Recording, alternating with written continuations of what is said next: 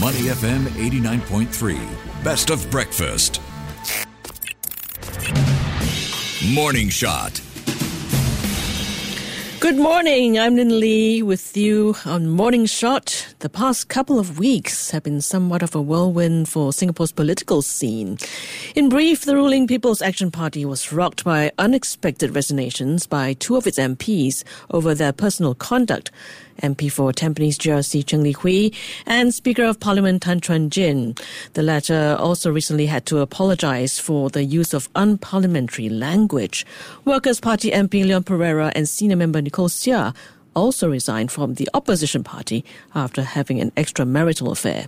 To dissect all of that and where Singapore's political leadership is headed, we're joined by Dr. Gillian Koh, Senior Research Fellow at the Institute of Policy Studies. Very good morning to you, Gillian. Hi, good morning, Lynn. How are you?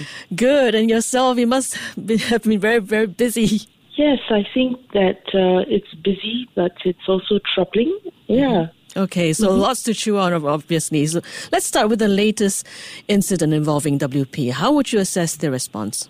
Well, I think it was important that the leaders of WP took the time to explain the background to what had happened between Mr. Leon Pereira and Ms. Nicole Seah. And I think they were as thorough as they could be, talking about how the two had been involved in a marital affair, announcing that they had resigned from the party. And for Mr. Leon Pereira, in doing that, would also have to resign from being MP of Aljunied GRC. So I think it was important that, Mr. Pritam Singh explained that when he had first learned about the affair, this only came from one whistleblower, who was Mr. Pereira's driver, and that his position was that with no further corroboration and nobody else saying so, and that when the two were asked that they had denied it, that he and his leaders left it or put it aside. I think this sort of explains why the development had come to light only yesterday and resulted in the resignations. But people do ask, why the WP leaders didn't actually more proactively check and investigate on the situation, then take the word of Mr. Pereira and take the word of Ms. Seah on it. Undoubtedly, there will be some sort of comparison there because we've just heard about what happened with Speaker of Parliament Tan Chuan Jin and MP for Tampines GRC Cheng Li Hui. So when it comes to how PAP handles their incident, would you say it's fair to judge both cases similarly? And how likely will we see different standards for different parties? Well, it was, of course, quite a surprise in the first instance to learn of Mr. Tan Chuan Jin and Ms. Cheng Li Hui's resignation as a result of an extramarital affair as well. I mean, that preceded the news about the WP members. And there you see the Secretary General of the PAP, the Prime Minister, also providing background to the developments. And I think, again, there have been questions raised as to why the leaders also took the word of Mr. Tan and Mr. Cheng when they said that they would manage the issue and bring it to an end. So I think what are the differences? I think both leaderships tried to explain as best they could terribly awkward situations within their camps. Second, we don't know how it is that both of these stories broke at the same time. But of course, we know that the WP one surfaced through a video that went viral of a sort of inappropriate exchange between the two members.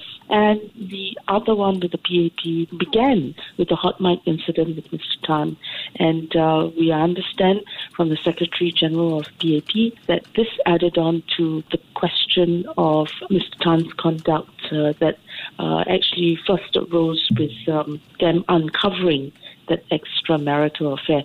So And I think the last bit is this, that I feel that the PAP Secretary General was far more definitive about how the affair reflected personal conduct, and that his party maintained high standards with regard to the extramarital affair and also the relationship with the leaders.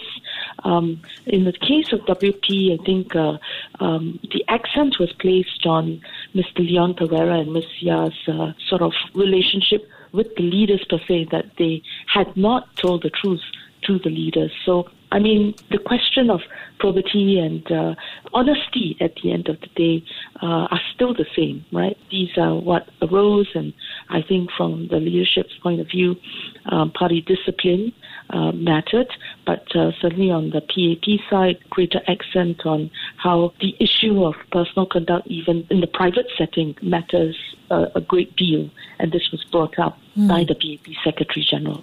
So in less than 2 weeks' time, on the 1st of August, that's when Prime Minister Lee will be giving his ministerial statement in Parliament on the matter. So what are the issues you think the PM will have to address immediately in order to ensure a clearer audit of the case? Gaps in timeline, for example, that the public has been quite curious about? Well, as I explained, that is indeed what the key point. Why were Mr. Tan and Ms. Cheng given so much time, left to sort things out? And then the PAP Secretary General, Mr. Lee, also explains that he raised the issue again with Mr. Tan in February, who then offered his resignation. The Secretary General actually said that he wanted to take the time to make sure that, of course, now the GRC, with the gap there in, Marine Parade GRC, would have time to cover the duties of Mr. Tan when he stood down. These were also sort of raised at the media conference that Mr. Lee had, and he explained that, that there was time given. They had been counseled initially. He was assured that they would terminate the affair, but only even recently had he learned that this was not done. So I think it would be a reiteration of what he's already set out.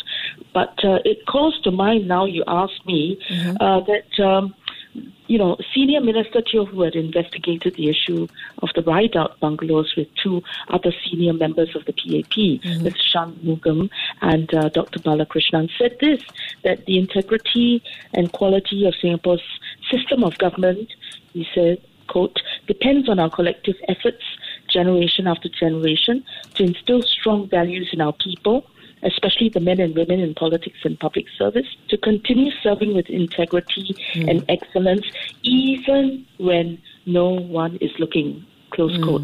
And I suppose there will be a reiteration of the PAP standards for its leaders, and in maybe the clarification with, following the ministerial statement, there'll be similar questions asked as we've heard, and, a repeat of timelines and a bit more detail. But as you asked me just now with WP, we do see and note that the leaders do give a chance to their members to set things right.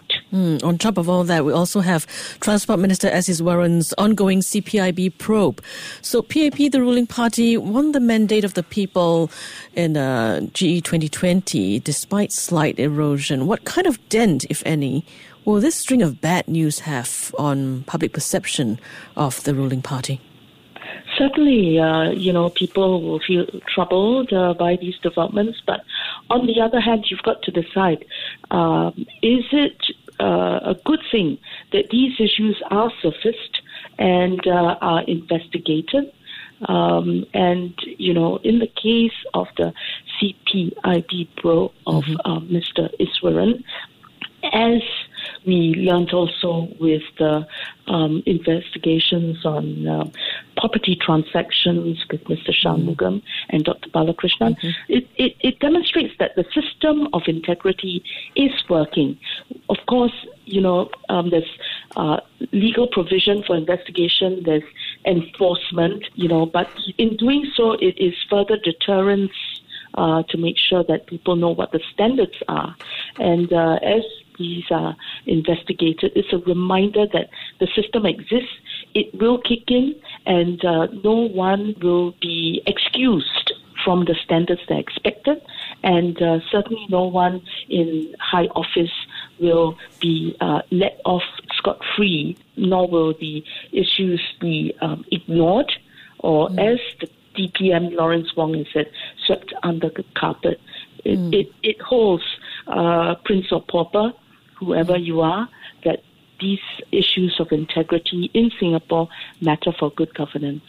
Now, a spate of incidents come also as the presidential election that is expected later in the year gets heated up. Given that former Senior Minister Tharman, who has announced his intention to run, is of course closely associated with the PAP, could we see some impact there? Well, I'm sure, your listeners also read social media, and there, is quite a lot of disquiet.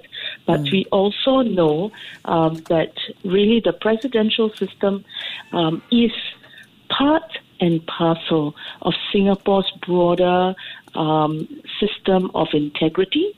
So while the president is important for his or her ceremonial role, community role, the president has a custodial role and has powers on managing, ensuring, I would say, honesty and integrity in Singapore's governing system. Why do I say that?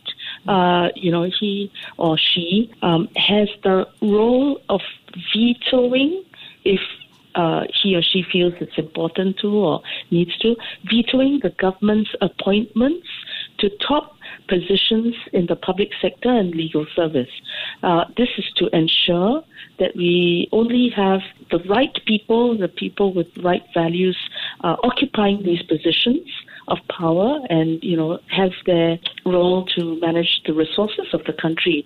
And then, of course, ultimately, the president has the power to veto the government's plans to spend the national reserves. So these are all backstops to ensure that our resources are well managed in Singapore, and that only people who have the right ethos and are honest are there in positions managing the key resources and making decisions for the country. So, Gillian, we know that the Parliament has to be dissolved by February 2025. Next general election is not too far away. So we're seeing PM Lee fronting most of the recent spate of incidents, perhaps in a way holding the fort. Does this bring into question passing of the leadership baton to the 4G leaders at the next G? Well, I think in Singapore, you see that the PAP has the tradition of ensuring continuity amidst change. And so there is no precipitous break in leadership between one prime minister and the other. So we know that DPM Lawrence Wong is lined up to succeed PM Lee Hsien Loong if all goes as planned. But you do see DPM Wong playing a key role in discussing the recent developments. You saw him taking a media conference after the news about Iswaran. And also at the point of news about the resignations of Mr. Tan and Ms. Cheng, he also sent a message from India, where he's at right now, commenting on these developments as well. So I don't think that, there's any sort of sense that 4G leaders, and certainly, Mr. DPM Wong, who will be the premier leading the 4G core, is removed from any of this, and certainly will be front and center, we expect, at the next GE. Whoever is the Secretary General, he is also DPM Wong, the Deputy Secretary General of the party. So there's actually very close work and partnership in this whole process, taking the party and the government through the trials and tribulations, but also through the transition to a 4G Singapore. Undoubtedly, the PAP does have to rebuild that trust that was previously built over decades. What's your reading into that, and what younger voters might be looking at in the lead up to the next GE? Well, I think, we should always try and understand what is the current what the current developments are unfolding before our very eyes, but look at them in the broader context as well. And this is what is useful for all of us, including younger or newer voters. There is a reiteration of the core values, not only of the governing party, but how the governing party has tried to shape the core values of governance in Singapore, the messages of probity, integrity, honesty, and even the issue of how personal conduct is important, because we all have the culture that what you do publicly will be a reflection of what you are or who you are internally. These are all very important parts of our political culture that can and will be restated over the coming days as we continue to grapple with what has happened. And these are occasions, or they would say teachable moments, for younger citizens. They're not, of course, they're all quite regrettable, but in it, we will get something out of it, which is to be reminded of what really matters in ensuring good governance in Singapore and how we play a part. And I think that's why I quoted something that SM Teo has stated, and there is a sense where we all play a part as citizens, whether, in the extreme, we may also be actually whistleblowers, where we see there's wrongdoing, assurance that there's a system to manage complaints, that things are enforced through the investigation process. Of course, there is due process, and a rigorous and authoritative outcome is delivered by, these important institutions of integrity like CPIB, certainly within the government, and then the political parties themselves have to demonstrate that they uphold these principles. As we've seen with PAP and as we've seen with WP in its accounting of what happened with Mr. Pereira and Ms. Yah. Wonderful insights as always, Gillian. Thank you so much for your time this morning. Thank you. We've been speaking with Dr. Gillian Koh, Senior Research Fellow at the Institute of Policy Studies. Stay with Money FM 89.3. To listen to more great interviews, download our podcasts at audio.sg or download the audio app. That's AWEDIO, audio at the App Store and Google Play.